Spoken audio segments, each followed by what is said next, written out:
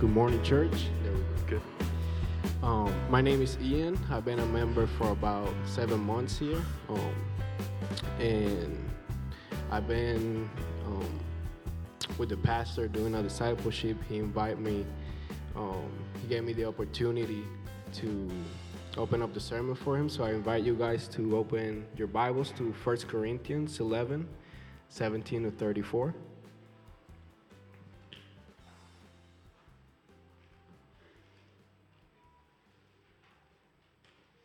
Thinking back at that moment on Wednesday, I was like, how could I say no to serve the King of Kings and Lord of Lords? Like, I just can't. Let's see. And so our passage reads, "But in the following instructions I do not commend you, because when you come together it is not for the better, but for the worse. For in the first place, when you come together as a church, I hear that there are divisions among you, and I believe it in part. For there must be factions among you in order that those who are genuine among you may be recognized. When you come together, it is not the Lord's Supper that you eat. For in eating, each one goes ahead with his own meal. One goes hungry, and another gets drunk. What then? Do you not have houses to eat and drink in? Or do you despise the church of God and humiliate those who have nothing? What shall I say to you? Shall I commend you in this? No, I will not. For I received from the Lord what I also delivered to you, that the Lord Jesus on the night when he was betrayed took bread, and when he had given thanks, he broke it and said, 'This is my body which is for you. Do this in remembrance of me.' In the same way, also he took the cup after supper, saying, 'This is my cup, the new covenant in my blood. Do this as often as you drink it in remembrance of me. For as often as you eat this bread and drink this cup, you proclaim the Lord's death until he comes. Whoever, therefore, eats the bread or drinks the cup of the Lord in an unworthy manner will be guilty concerning the body and blood of the Lord. Let a person examine himself then, and so eat of the bread and drink of the cup. For anyone who eats and drinks without discerning the body eats and drinks judgment on himself. That is why many of you are weak and ill, and some have died. But if we judge ourselves truly, we will not be judged. But when we are judged by the Lord, we are disciplined so that we may not be condemned along with the world. So then, my brothers, when you come together to eat, wait for one another. If anyone is hungry, let him eat at home, so that when you come together, it is not for the judgment. And about the other things, I will give directions when I come." Let's pray. Thank you, Heavenly Father, for this amazing opportunity that you have given me. Thank you for allowing us to gather together today, this morning, in your presence, Father. Te pido que hables profundamente a los corazones, Señor. Ears you have dug for us, Father. And I just ask you that, other than just hear, that you allow us to understand this message this morning. Sé tú, Padre, el que hable a nuestros corazones. Sé tú, Jesús, llegando y cultivando esta palabra, Padre. Let's continue the worship, que no cese la adoración, and continue the communion, y que no cese la comunión. In Jesus' name, amen. Pastor Aaron. Yeah.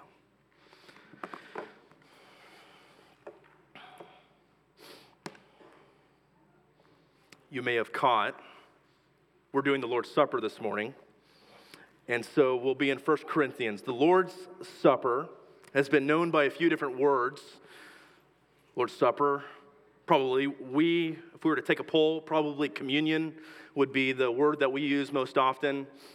The Eucharist, it's another word.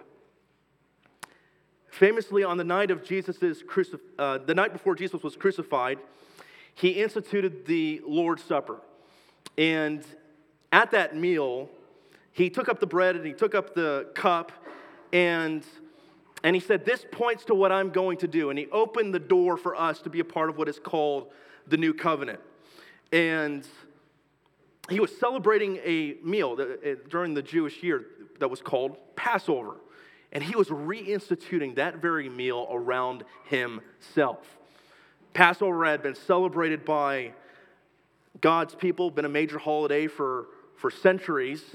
And at the Passover, if you know what they were celebrating, you read the story of Exodus, God had delivered his people from the land of Egypt. He had sent 9 plagues up until this point. And if you ever think about it, he didn't need to send 10 plagues. If you think about, like, why would God do something like that? Couldn't he have just said, all y'all dead, all y'all move? He could have just done that really easily. But to demonstrate his might, to demonstrate his power, his glory, he sends 9 plagues. And then there's a 10th one, though. He says to Moses, and through Moses to the Israelite people, that he was going to take out the firstborn in the land of Egypt, and that they needed to get ready. You can read in Exodus 12 the account where God gives the instructions of what they're supposed to do. In short, you kill a lamb, you eat the lamb, you take the blood and you put it over of the lamb and you put it over the doorpost. And then that night, as you get ready to leave the next day, that night the angel of death would come, and if you saw the blood on the doorpost, he would pass over, right? He would pass over. But for those who did not have the blood to cover them, the firstborn in the land of Egypt would be taken out. And so that night the angel of death came, Egypt was judged, and then the next day God through Pharaoh let God's people go. Paul later in 1 Corinthians 5 would draw the connection between Passover and Jesus. And he would say in verse 7 that Jesus is our Passover lamb who has been sacrificed. And so the Lord's Supper and what Christ does the next day on the cross is a fulfillment of the Passover meal. You can draw parallels. The lamb was a sacrifice on behalf of the people. Jesus is the spotless lamb who has come to take away the sin of the world. The lamb's blood was put above the doorpost. Jesus' blood was put up above on that cross for you and I. Because of the blood of the lamb, the Israelites were spared judgment. Because of the blood of Jesus, you and I are spared judgment. You can draw another parallel. God spared his people of judgment by taking out the firstborn in the land of Egypt. But in the new covenant, God spares you and I of judgment, and Jesus is the firstborn from the dead who is sacrificed, but becomes the firstborn of the dead for us. And so you can see those Old Testament and New Testament parallels there. I don't just point that out, though, so that it would be interesting for you. I think it's interesting, but I point it out for this reason. Do you feel shackled by the sin and shame of your life? Then be reassured that you have a God who has been in the economy of delivering his people for a very long time. Your stuff isn't new for him to deliver you of. He's been doing it since the time of Abraham and before.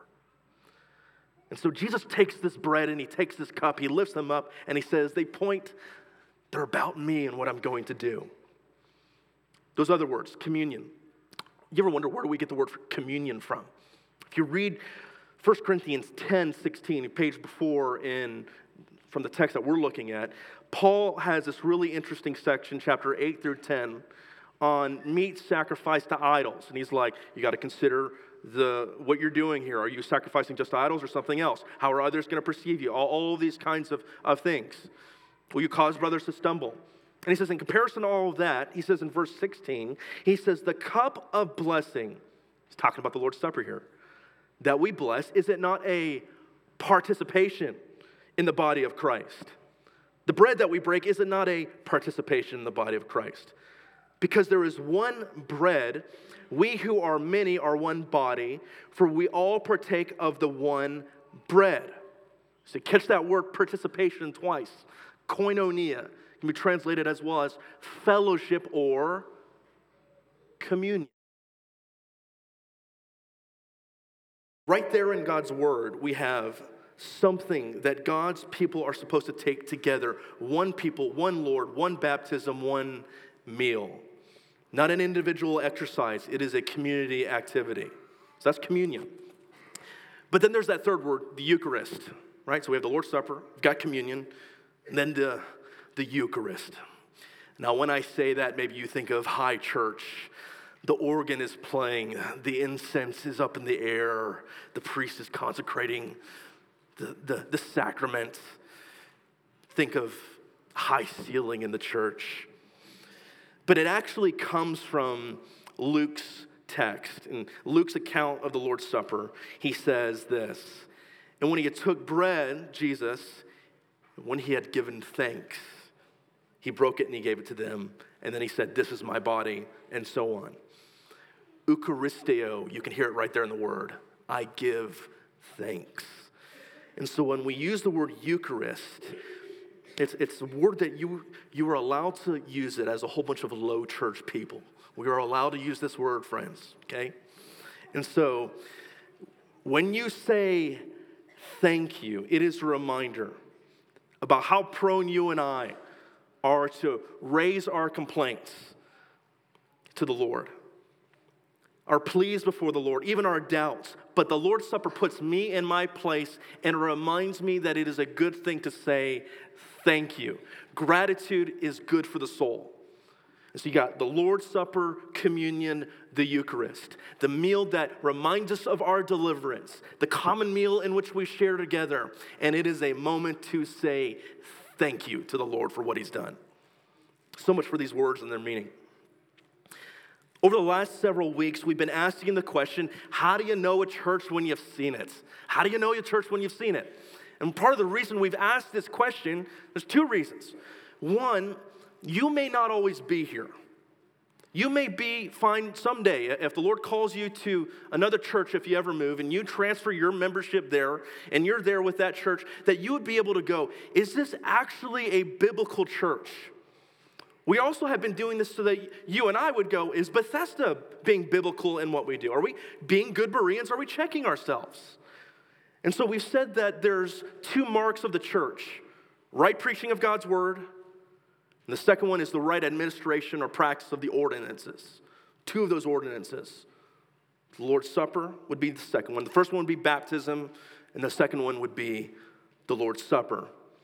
Baptism is a one-time thing, one-time response, where you put your hand up, go public with your faith, and say, I identify with Christ, his death, and his resurrection. The Lord's Supper, by comparison, is a reoccurring act that the church participates in. And so the normal practice is to enter into the doorway of the church one time through baptism, and then you practice that repeated act of participating in the Lord's Supper. And so with that being said, we're going to dive into what Paul has to say about the Lord's Supper. You should know this. If you ever go, what is Aaron's favorite book of the Bible? It is without a doubt 1 Corinthians. Because of all of the drama and hot topics that are in it. It has everything that you could want. Spiritual gifts, church discipline, women in ministry, a guy who's sleeping with his stepmother, people suing one another, divisions in the church. It goes on and on and on. I have more. I won't get into it, but you look at all of this, and if you've ever thought to yourself, Bethesda is a dysfunctional church, I hope you don't think that. But if you ever did, we've got nothing on these guys. They're so dysfunctional, they're dividing up at the supper of the Lord that he instituted, the very meal that should bring them together. Let me show you how Paul takes them to the woodshed. And he says this in verse 17. He says, but in the following instructions, I do not commend you, because when you come together, it's not for the better, it's for the worse. Next verse, he says in verse 18, For in the first place, when you come together as a church, I hear that there are divisions among you. And so like a good pastor, I love what Paul does. Did you catch that? He says in the first place, but he never gets to his second point. He just takes that first thought and he goes all the way through with it. And he just goes after them. And so Paul says there's divisions. Curiously, in the next verse, in verse 19, he says, there must be divisions among you in order that those who are genuine among you may be recognized. What is he saying there? It appears that he's saying that by your actions, we can tell who really is a part of the family of God. Unfortunately, it's revealing by your bad actions where you really stand. You think of Jesus' words, you will know them by their fruits, and the fruit was not good in this case. And so if we can do our best at reconstructing what was going on here, I think there's a few things to consider. The first thing would be this Lord's Supper that was being taken part in. It wasn't just this. It would have been a common meal that they would have shared part in together. And so if we have a potluck and we go to the activity center to partake in that, this would have been church being had in a wealthy person's home where several could come in, and at that meal you would have the Lord's Supper as well. The wealthy seem to have been going ahead with their own private meals, though, separately from those who had nothing. If you go further down in verse 33, Paul says, when you come together, wait for one another. It seems like they weren't waiting for one another. And so the wealthy were going ahead and eating their own private meals. And so the hads, I guess, they were acting like gluttons and drunks, and the have-nots were going without. I want to put a picture up on the screen for you. And this is a reconstruction. There's archaeologists who have gone to Corinth, and they've seen the ruins there. And this is a reconstruction of one of those ruins. And so if you could kind of imagine possibly what might have happened in a Roman house, you would have had what was called the triclinium, which would have been this kind of dining room area right here, where it says 7. And then right there is the atrium. And so as I was reading through this week, it really opened things up for me, because the scholarship was saying that you likely would have had the wealthy eating in this separate room by themselves, a good meal. The others who would show up later would be in that atrium area, and they would be standing. About 50 people could be in there, whereas 9 or 10 could be around that table. And so you can get that imagery in your head, that at the one table that should have been had of the Lord's Supper, worshiping in unity, the actions of the elite were communicating to the others. We're better than you. And so the root was selfishness, and the fruit was division at the table that should have brought genuine worship. You think of James 2 at this point about partiality. You know James 2. James 2 says, "My brothers, show no partiality as you hold the faith of our Lord Jesus Christ, the Lord of glory. For if a man wearing a gold ring and fine clothing comes into your assembly, and a poor man, by comparison, shabby clothing, also comes in, and if you pay attention to the one who wears the fine clothing, and you say, 'Here, sit in the good place,' well, you say to the poor man, 'You stand over here,' or 'Sit down at my feet,' have you not made distinctions among yourselves and become judges with evil thoughts? If you really fulfill," he says in verse 8 of chapter 2, "if you really fulfill the royal law according to the scripture, you shall love your neighbor as yourself, you're doing well. But if you show partiality, you're committing sin, and you're convicted by the law as transgressors." May it never be said of you and I that we judge people on the basis of how much stuff they had and draw a division between the haves and the have-nots. The only line that you and I should be drawing in God's church is not between fellow believers, but between believers and unbelievers. There should never be a hierarchy of those who have the haves and those who are the have-nots. By the way, I should point this out. This is a personal thing for me. This is one of the reasons. I know other pastors who do this, but just so you know, this is why I don't. I refuse to look at the dollar signs of how much people give at Bethesda. And so if you are a larger giver, you give more here, versus if you barely have 2 dimes to put together. For me, out of a conviction to never want to give people special treatment and judge them on the basis of their giving, I let our treasurer handle those kinds of things. I know pastors, unfortunately, who I have seen this, cozy up to the big donors in the church at the expense of the have-nots.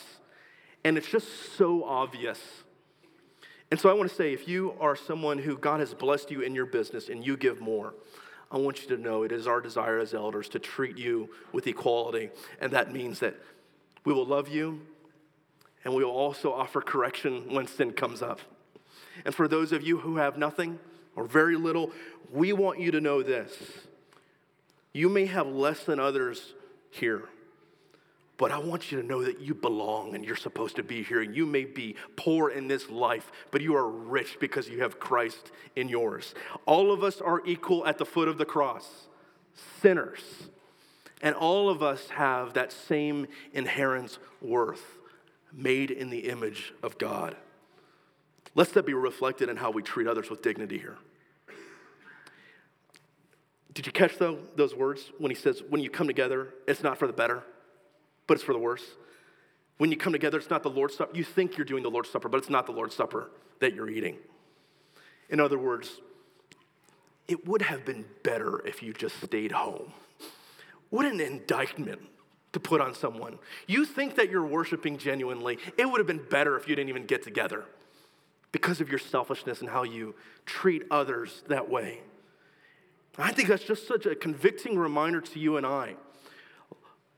If our selfishness gets in the way of our worship here at Bethesda, let us be careful. What we might call worship, God would call wicked. And I do not want that for us. Let us watch ourselves so that we can have genuine worship. That's up to verse 22. Paul goes forward in verse 23. We've already said this once. We'll repeat it now. We'll repeat it once more when we take the cup and the bread later. He says in verse 23, Paul says, let me show you how to get this right. He says, for I received from the Lord what I also delivered to you, that the Lord Jesus on the night when he was betrayed took bread. And when he had given thanks, he broke it and he said, this is my body, which is for you. Do this in remembrance of me. In the same way also he took the cup after supper, saying, this cup is the new covenant of my blood. Do this as often as you drink it in remembrance of me. For as often as you eat this bread and you drink this cup, you proclaim the Lord's death until he comes. And he says, okay, this is the right way to practice the Lord's Supper. Here we go. And so he says, I received this from the Lord. Likely, he's not saying this is a direct revelation. You get that from Paul in certain places like Galatians 1. But more likely what's happening here is he's saying these words came originally from the Lord himself. And so we should pay attention to them. He says the two parts are the bread and the cup. And so we're going to look at this now. And part of the reason we're going to spend some time doing this is because we want to say, what do the words actually mean and what do they say? And we may need to correct some of our own traditions or traditions that we've come from in the process. He begins and he says, when he had given thanks. Question for you. Who's he giving thanks to? Or what is he giving thanks to? Is he giving thanks to the bread and to the cup? Or is he giving thanks to the Lord? Or Lord, likely it would be, as a good Jewish host of a meal, he's giving thanks to the Lord. Aaron, why do you bring that up? For this reason. Some Christians have looked at that and said the giving thanks is directed towards the elements themselves, and so therefore it is a word of consecration. So you have in other traditions, the elements become transformed because of the words being spoken over them. Is that what's here? I would argue he's simply just saying thank you. He then says, this is my body for you. Those last two words, for you, are dear to my soul. It's a reminder that Jesus doesn't just die, he does it for me, for you. He is our substitute in our place. But those words, this is my body, in the history of the church, if you know your church history, you know that those words have been divisive at a table that should have brought unity. Does the bread actually become the body? Does the cup actually become the blood of Christ? When he says, this is my body. Or does he mean this symbolizes my body? Which one is that? I'll tell you how some traditions have looked at this. And I ask you to lock in here because my desire for you is that when we do this in a few moments, we're doing it not as some sort of magical act, but we know the significance of it. Catholic Church has held to what's called transubstantiation. That at the words of consecration, when the priest holds up the bread and the cup, the priest prays in those sacraments, the bread and the juice themselves, the inner reality of them, the more true reality, become transformed into the actual body and blood of Christ. You can hear it right there in the word, transubstance. The substance is being changed. Catholic Church also holds that this right here is a sacrifice. Christ's body is being sacrificed anew at this act when we take part in it. It's the Catholic Church. If you've been in the Reformation class that I went through with many of us over the summer, you know that Martin Luther would show up in the Reformation period and he would say a few things to that. He would say, first, he would say, this is no sacrifice. There was only one sacrifice, the man who died once and for all for sin. He doesn't get sacrificed again. That happened one time in the beginning of towards the early part of the first century. But Luther is going to agree. He is going to say, yes, Jesus does become mysteriously present in these sacraments. Lutheran catechisms you could read will say he is in, with, and under. And so they'll hold to what's called consubstantiation. Don't use that pagan philosophy, Catholic Church, to hold on to the fact that Jesus really becomes part of these elements. Instead, we affirm that reality, but we don't know how. We'll mysteriously affirm it. And so Luther will say, this is my body, really means this is my body. Is means is. Equal sign. The bread is the body. The cup is the blood, mysteriously. Do we know how? No. But we affirm it by faith. As I said all of that, if you found the two to be similar, you would be right. There's similarities, but big differences. So those are the first two. Let me give you a third. There's more, but I'm going to just give you a third here. And that would be that of Ulrich Zwingli. He held to what we would call the memorial view. And he's going to say, this is my body means this symbolizes my body. Have you ever taken the time to think to yourself, where is Jesus' human body right now? Like as this church service is going on. Ever thought about that? Zwingli would say, Jesus rises from the dead and he ascends to the right hand of the throne of God. The human body of Christ, our representative, has brought our humanity to be in the presence, redeemed humanity, to be in the presence of his Father. And so Zwingli would say, Jesus' body isn't there. He is risen. It's there.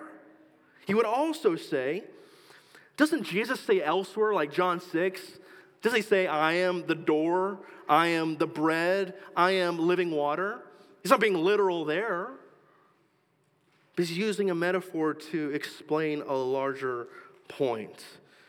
And so Zwingli and many others have come along and have said, this points to a greater reality beyond itself. It's so unfortunate that in the history of Christianity, people have divided. Like European Christianity has been so divided over this, especially in the 16th century. What should we say? So those are some of the views. What should you and I say when we look at this? Is it actually becoming the actual body of Christ? Or does it symbolize something? Let's ask Paul. What does he say? Do this in remembrance of me. Verse 24. Verse 25. Do this in remembrance of me. Keep it simple. The elements are symbols to remind you of what Jesus did for you. They are not channels of God's grace. They are not visible signs of an invisible reality that have some magical quality or property in their material. No. They are symbols to point you beyond themselves and to point you to Calvary instead. On that cross, Isaiah says, he poured out his soul to death and was numbered with the transgressors, and yet he bore the sin of many to make intercession for the transgressors. Don't get lost in the elements as if there's something magical. But by faith, receive the reality. Grab a hold of the reality of God's grace that was accomplished for you on the cross. Not here, but there is where the grace and our hope lies. It is there where you can be reminded of your identity in him. It is there where you can be reminded that he took up his cross for you, and so you can take up your cross for him. It is there where you can find acceptance in God, though you may not have found ever acceptance in your own parents. It is there where you can find the power for reconciliation in your own broken home this morning. It is there where you can find the strength to persevere despite these present sorrows that are fading away. Doesn't the old song sing? I will not sing it. I will quote it. Would you be free from the burden of sin? There's power in the blood. Power in the blood. Would you or evil a victory win? There's power in the blood. Power, power, wonder-working power in the blood of the Lamb. Power, power, wonder-working power in the precious blood of the Lamb. And so if the deeper reality of what these symbols point to are yours in Jesus Christ, you can be able to stand up and say with Hebrews, let us lay aside every single weight and sin that clings so closely, and let us run with endurance the race that is set before us, looking to Jesus, the author and perfecter of our faith, who for the joy set before him. You want a definition of hope? Joy set before him. Endured the cross, enduring the shame, and is seated at the right hand of the throne of God. Oh, that we would see, as one pastor has put it, that the gospel of Jesus Christ is not just the diving board that you jump off of in salvation, but it is the pool that you swim in for the rest of the Christian life until you see Jesus face to face. That is what we have. How often do we need to be reminded of these present effects for us? We receive that cup, and it reminds us of the new covenant that we enter into, where Christ condescends, and he says, I will be this for you. And he puts us in right relationship with him, gives us his Holy Spirit, seals us with him, who never lets us go, and we are bonded with him. And so now verse 26 in our passage carries new meaning. Because Paul's been saying, when you come together and all the nonsense that you're doing is communicating a horrible message, you get it right, you will proclaim the Lord's death until he comes. May have never caught that before. In context, verse 26 says, this is a better message for you to proclaim, the Lord's death until he comes. What a strange thing to proclaim someone's death unless they're alive. What a strange thing. It is a joy that we get to partake in this meal because it is a rehearsal dinner for the main event where the bride and the lamb come together. And so this is how you practice the Lord's Supper. This is how you should think of it. So that's the rebuke. This is the right practice. And then Paul will end with a warning. Let's look at this now. He says, whoever therefore eats the bread, verse 27, eats the bread or drinks the cup of the Lord in an unworthy manner will be guilty concerning the body and blood of the Lord. Let a person examine himself. You may want to underline that word, examine himself then. And so eat of the bread and drink of the cup. And so the last thing here, and I have chosen my words carefully, is that we are called, that you and I, you would examine yourself so you would receive the Lord's Supper correctly. Question, what does that word unworthy in the passage mean? He just wants you to partake in an unworthy manner, and then he says, examine yourself. What does that mean? Many Protestants have looked at that and said, so I wouldn't be unworthy, I need to examine myself. And so that means a private prayer that I pray to the Lord and confess my sins. Short way we could say it is, I got to get right with God before I take the Lord's Supper. And that's what many Christians have understood that to mean. But is that what Paul has in mind when he says, examine yourself? Does he mean private individual confession before the Lord? Is that what he has in mind? Just so you know, I would advocate confession before partaking in the Lord's Supper. That is a good thing to do. But I do not think that is what is primarily in Paul's mind here as he's telling us this.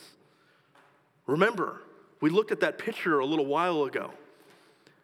The unworthy manner was the divisive nature in which they were taking the Lord's Supper. It was showing partiality. It was the haves versus the have-nots. That's the unworthy manner that he's talking about.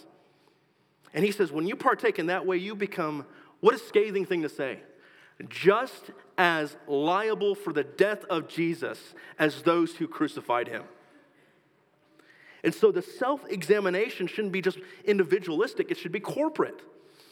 Sure, come to the Lord and say this morning, Lord, how have I sinned against you? And let me get right with you.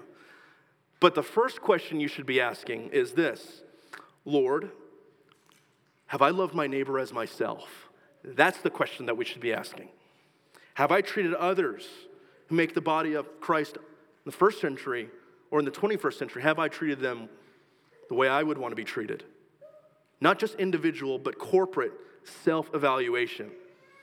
And so when we take part in the Lord's Supper, I want you to ask the question, how have I treated my brother or sister in Christ? Have I treated anybody as lesser? Have I drawn lines of division in God's church? Have I made a community within a community at Bethesda where no one can penetrate into that, and that is what I have? We're better than others. You wouldn't say it, but your actions reveal that. I will let the Holy Spirit do his work in you in that. Consequences, he says, are this. This is why many of you gotten weak and ill. Some of you have even died. But if we judged ourselves truly, we would not be judged. But when we are judged by the Lord, we are disciplined so that we might not be condemned along with the world. It's a great play on words. If you judged yourself, you wouldn't be judged. But because you didn't do that, you're going to be judged. In other words, self-examination is required. If you do not do that, God will bring discipline on you. Do not think for a moment that just because God loves you, do not think that he can't bring down severe discipline even on Christians. When he does it, though, it is for your good. I'd ask you to search yourself this morning and ask if the reason why you may feel stuck in life might be because the Lord is against you. You may have been praying for a period of time, Lord, give me that thing. Lord, help me in this area. Lord, provide this for me. And the reason why he's not is because that thing is idolatry, and he is jealous for you, and he will not give you what you don't need. If he would, it would be judgment. But he doesn't give it to you. Instead, he's putting a roadblock in front of you because, by comparison, he wants you to have life in him. When he brings down justice on the world, it's condemnation. When he brings justice down on you and I, it is discipline. My son, do not despise the Lord's discipline or be weary of his reproof. For the Lord reproves him whom he loves as a father, the son in whom he delights. Friend, his desire is not to destroy you. His desire is to destroy the sin in you. Let him do his work. I'll give you a final word and then 3 questions.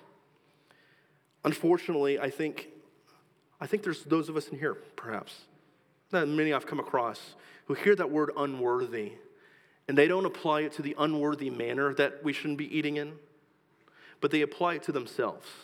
And they say, I'm unworthy to receive of the cup. And so I've seen people go, I will forego this because of what is going on in my life, or because of the private sin or the brokenness I feel in my conviction. I'm not good enough to receive communion.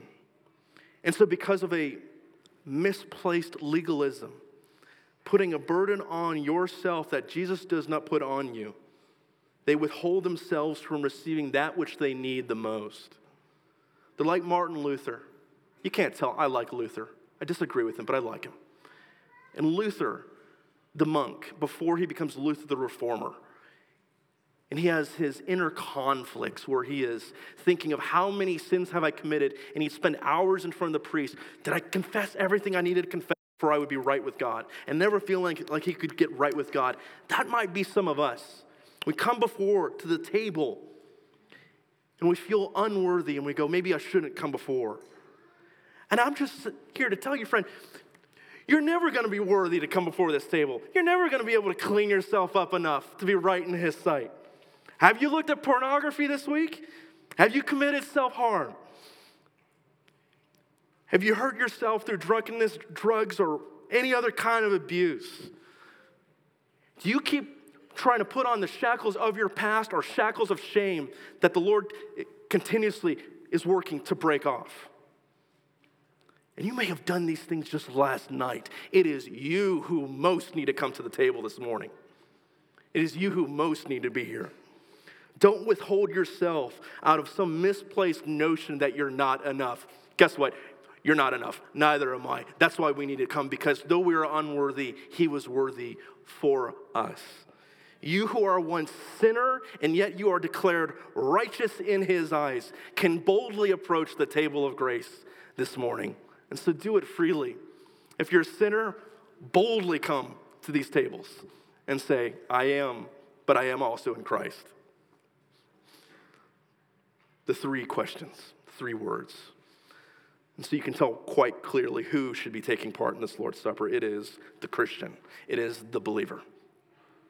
It is the believer in Christ. And so if you are a believer, we want to welcome you this morning. If you're not a believer, and you know in your heart really whether you don't just know about Christ, but you really know him and he knows you, why would you participate in something that you can't authentically worship in and is not yours?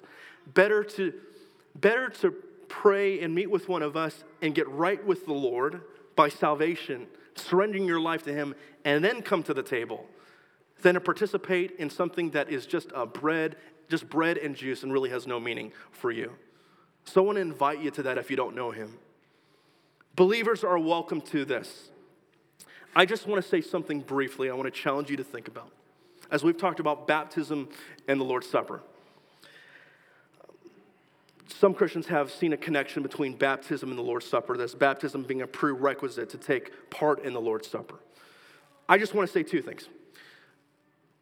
If that's you and you're not baptized, in the history of the church, many Christians have believed that. So you've got to wrestle with the history of the church on that. But the second thing I would say to you is this. Why would you take part in the Lord's Supper and be obedient there?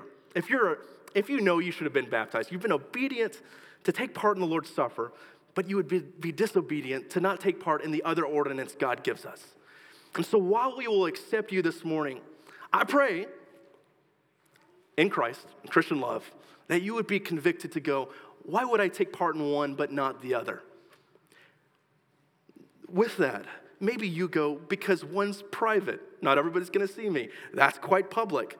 I should say, did you notice, as we've been talking about the Lord's Supper, it is not something that's individualistic. It is still corporate. But consider these words.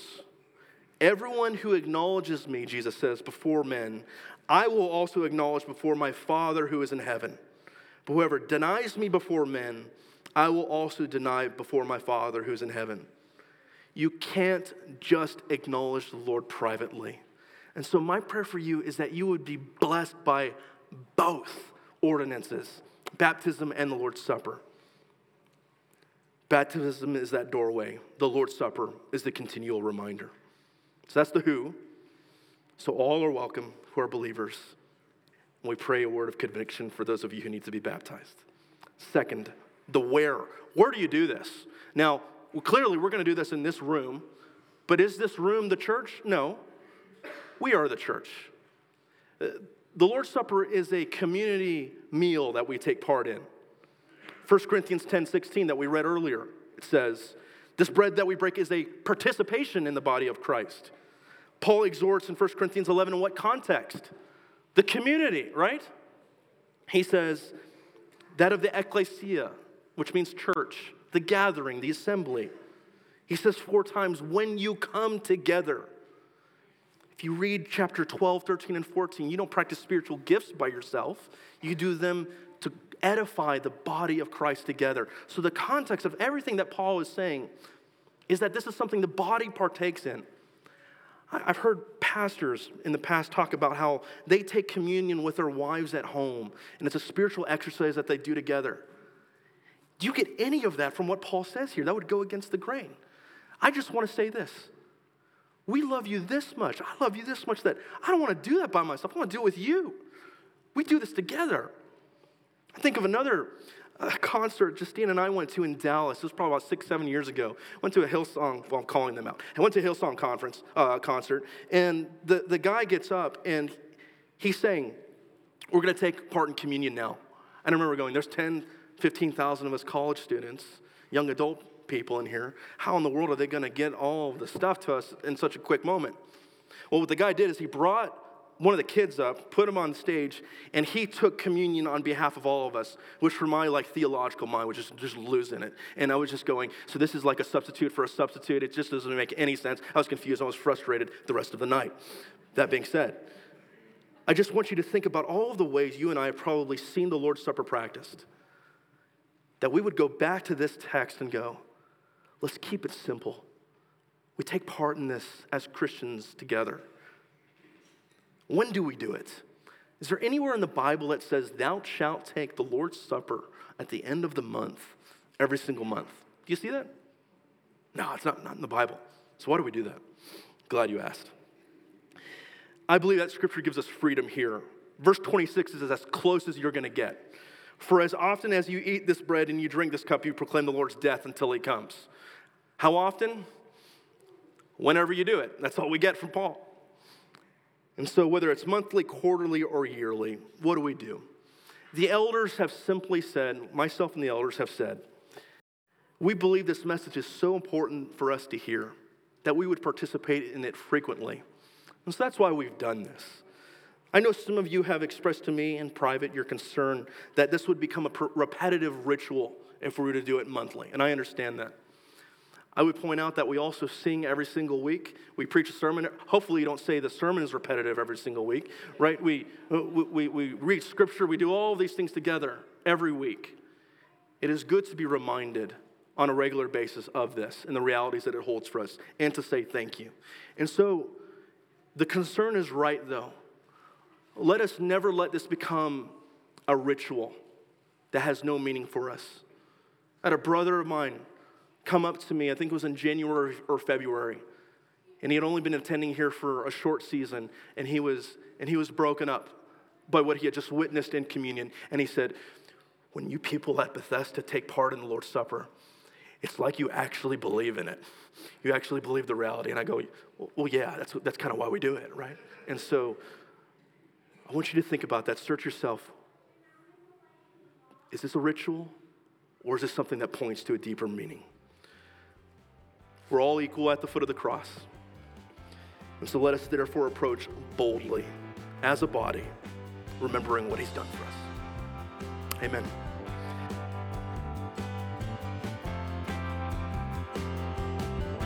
Thank you for listening to Bethesda Church's weekly sermon podcast.